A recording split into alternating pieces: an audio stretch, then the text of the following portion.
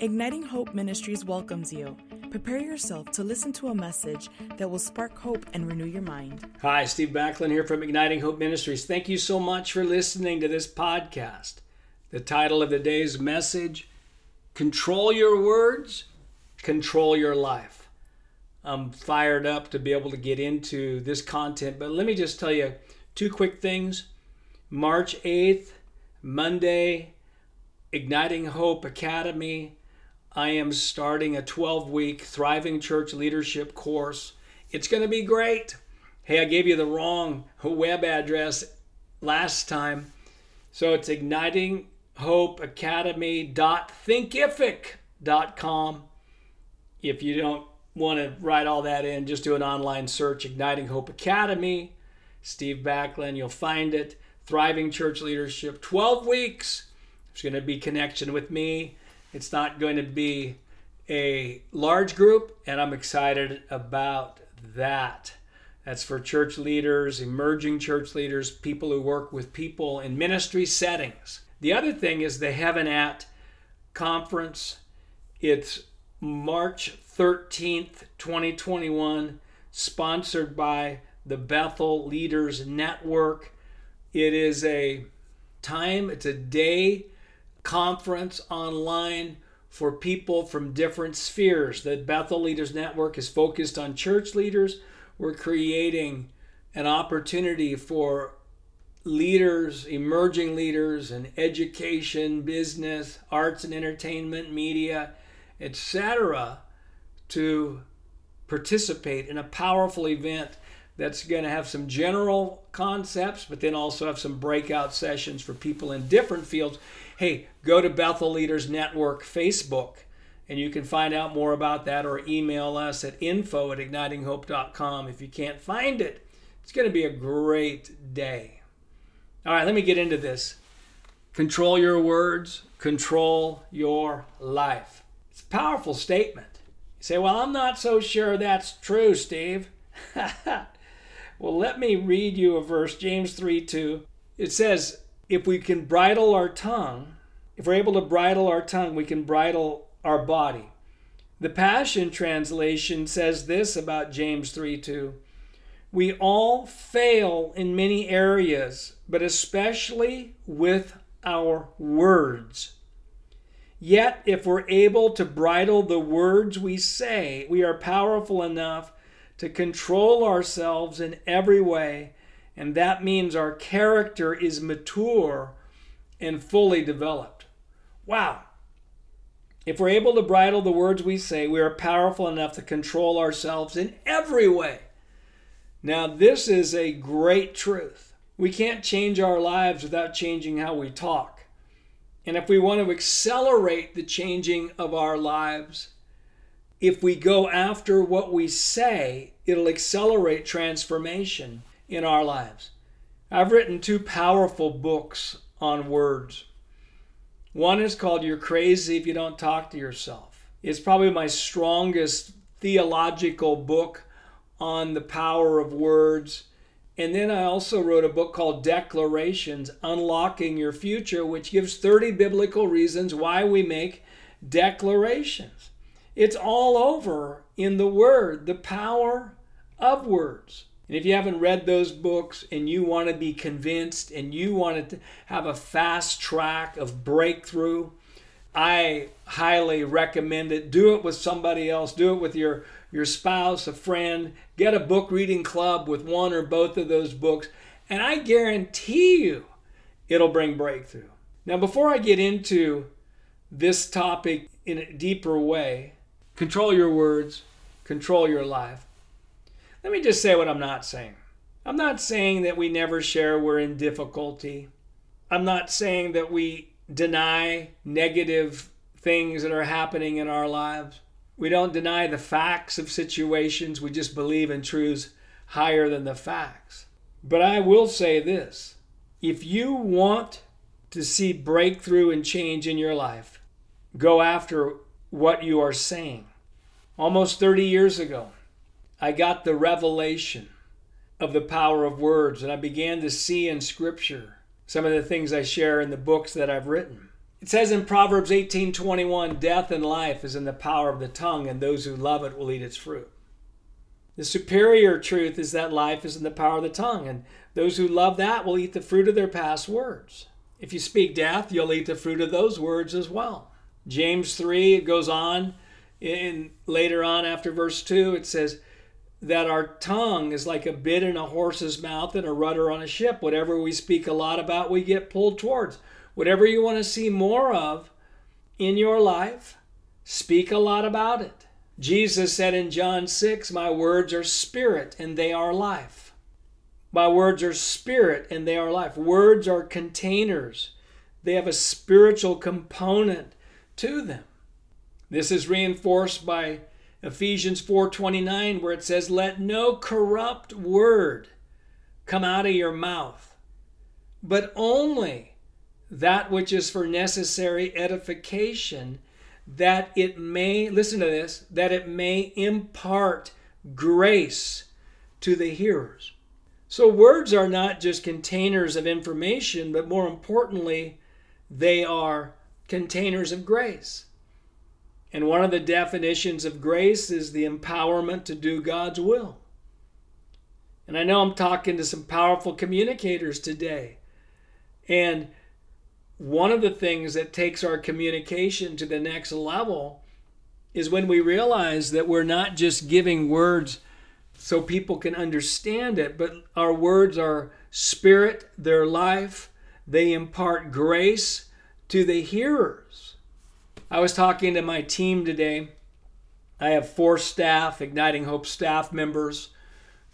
I have 17 third-year students at the Bethel School of Supernatural Ministry who have dedicated themselves to serve our Igniting Hope family, our Bethel Leaders Network family.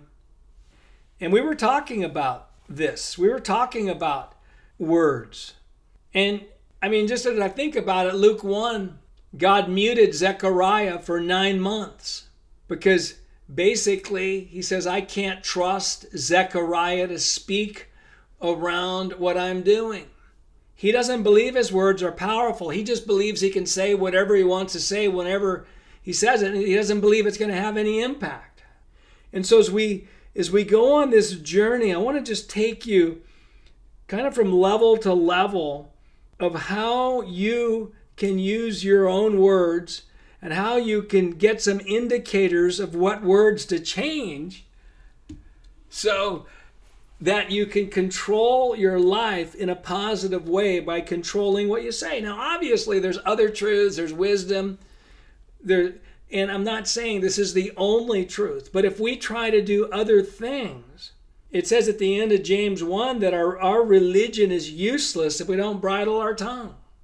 So, words reveal our beliefs and words change our beliefs. They change our beliefs because it says in Hebrews 10:17, faith comes by hearing and hearing by the word of God. One of the ways that we get increased faith is through hearing God's promises, truths, our identities. That's why I make so many declarations. My goal is to make 100 declarations a day. I do it most days. Yesterday I did over 200. I am harnessing the power of my words. So words change our beliefs, but Matthew 12:34 says words also reveal our beliefs. Because it says, out of the abundance of the heart, the mouth speaks. It's things I say about myself. It's things I speak to other people. And so I am a student of my words. If we ask the question, why do I use the words I use, and are willing to interact with Holy Spirit and Scripture on that, this is one of the ways to control our words. Now, certainly, as we look at out of the abundance of the heart the mouth speaks, we can see obvious examples when people speak hatred, bitterness, anger, frustration. Those out of the abundance of the heart, we can clearly say that's not edifying. That's corrupt speech. That's releasing pollution into their own lives and releasing spiritual pollution into the environments that they're a part of. But it goes on. I say this, if we can say words like, shame on me, shame on you, this is driving me crazy, my back is killing me, if we can say those kind of words, then it reveals that we don't believe our words are powerful. It's just a fact. Because if we believe our words are powerful, we won't say those things. Then we go deeper. I love to hear what I think is difficult, what I think is hard. I remember saying frequently years ago, this area is hard for the gospel. I'm under attack again by the devil. All right, now, as I say those words and as I begin to analyze the source of those words, I realize that many of the beliefs that I have that are revealed through my words, that I actually believe in past experience more than I believe what God says. God would take the phrase, who told you that? I'd say that. I don't have the gift of healing. He'd say, who told you that? I don't remember names well. Who told you that? Math is hard. Who told you that? And he began to say, I want you to stop saying that. In Jeremiah 1, God said to Jeremiah, you're a prophet to the nations. He says, but I'm only a youth. And God says, do not say you're only a youth. Don't limit your future based on your perception that's linked to your past or who you are. So we begin to listen to what we say. If we're going to bridle our tongue, control our words, we will listen to what we say. And we'll have kind of fun with it too. Why do I believe that? Wendy and I, my wife Wendy, will, if one of us says something negative, the other will frequently say, do you want me to come into agreement with that? Well, no, I don't want you to come into agreement with that. So then we go higher. Now, and I want to just talk to you about my speaking journey, my leadership journey. I wrote the book, The Culture of Empowerment, How to Champion People. Empowerment is not a management style, it's a lifestyle. Empowerment has so much to do with language, but the language comes from what we believe. And I tell people who you think you're talking to is going to determine the level of your empowerment. You think you're talking to great people with great potential, your words are going to have more life on them. You think you're talking to people who are uncommitted Christians who don't want to do it right, your words are going to have less empowerment on it. I share in the book, I believe, concerning behavioral issues. We tell people much more who they are than we tell them what to do. I say 80% who they are, 20% what to do. Why? Because we understand that in a culture of empowerment and a culture of the grace culture, that we can't consistently do what we don't believe we are. And so we're more focused in our language of helping people see who they really are, what their potential is, rather than what their past is. And I'm mainly talking about speaking to believers, but there's some principles that will carry over even in our relationships with non-believers. So we go deeper. So we begin to understand if we hear ourselves overusing words like you must, you need to, you should. Those are words where we ask, why am I using those words so much?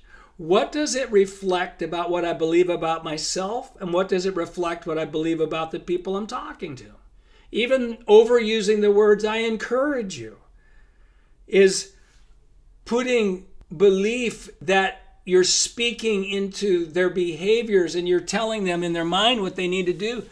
And it is a reflection, and this is what I've concluded, is a reflection that I don't believe that my words are filled with grace to cause what I'm saying to happen. Now, we can work this out. I'm giving one angle, obviously, in teaching, and there's going to be times where we need to directly go for people's behaviors, but it needs to be in a context of identity, of seeing people according to their potential, who God says they are. It needs to be in that culture. Now, I teach people to prophesy, and I love New Testament prophecy. We all are given the gift and given 1 Corinthians 14 ways to do it. I tell people the most important things in prophetic ministry is to give clear identity statements, base it in Scripture. Because, again, if we're going to speak life and we're going to control what we say and we're going to think about why do we say what we say, because one of the main purposes of prophetic ministry is to break off people's agreement with negative past experience. And as we understand that and keep focused on what Jesus has done, who they are in Him, and we analyze actually the words we're using, it helps us control our words, which is ultimately going to control our lives. There's so much that I could say about this, and I want to close with this question. Just asking the question, why do we use the words that we use? Holy Spirit, I'm talking to great people right now. I'm talking to movers and shakers. I'm talking to people who would listen to these podcasts. They are hope people. They are celebrating progress, not perfection people. They're believing there's hope for the future. I just speak over you that question. Why do you use the words that you use? And Holy Spirit, I give you permission to say, who told you that when we're saying something that is linked to the past rather than linked to what you're saying? I've opened something up today. Control your words, control your life. Thank you, Lord. I trust you to give further revelation to those who are listening. Hey, thanks so much for listening to this podcast. Steve Backlund here from Igniting Hope Ministries. We are here to ignite your hope because there's no hopeless circumstances. There's only people without hope. And once people get true hope, circumstances cannot stay the same. Hope is the belief that the future will be better than the present, and I have the power to help make it so. Hope is the confident, joyful expectancy that good is coming. It's very difficult to influence that which we do not have hope for. And remember too, the joy of the Lord is our strength. We don't need strength at the end of the battle. We need strength in the middle of the battle.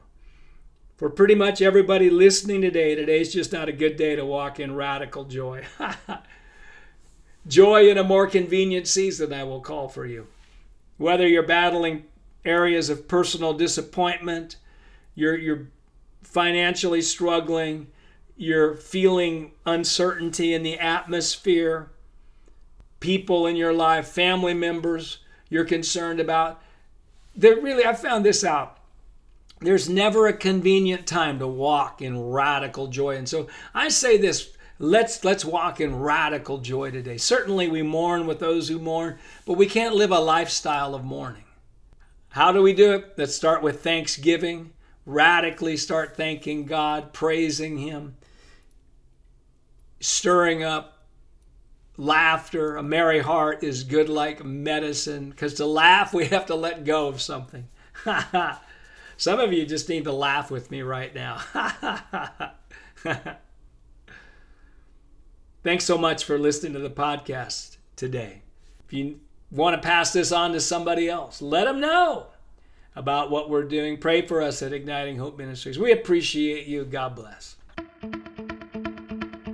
We hope that you have been blessed by this message. For more resources, you can visit our website at ignitinghope.com.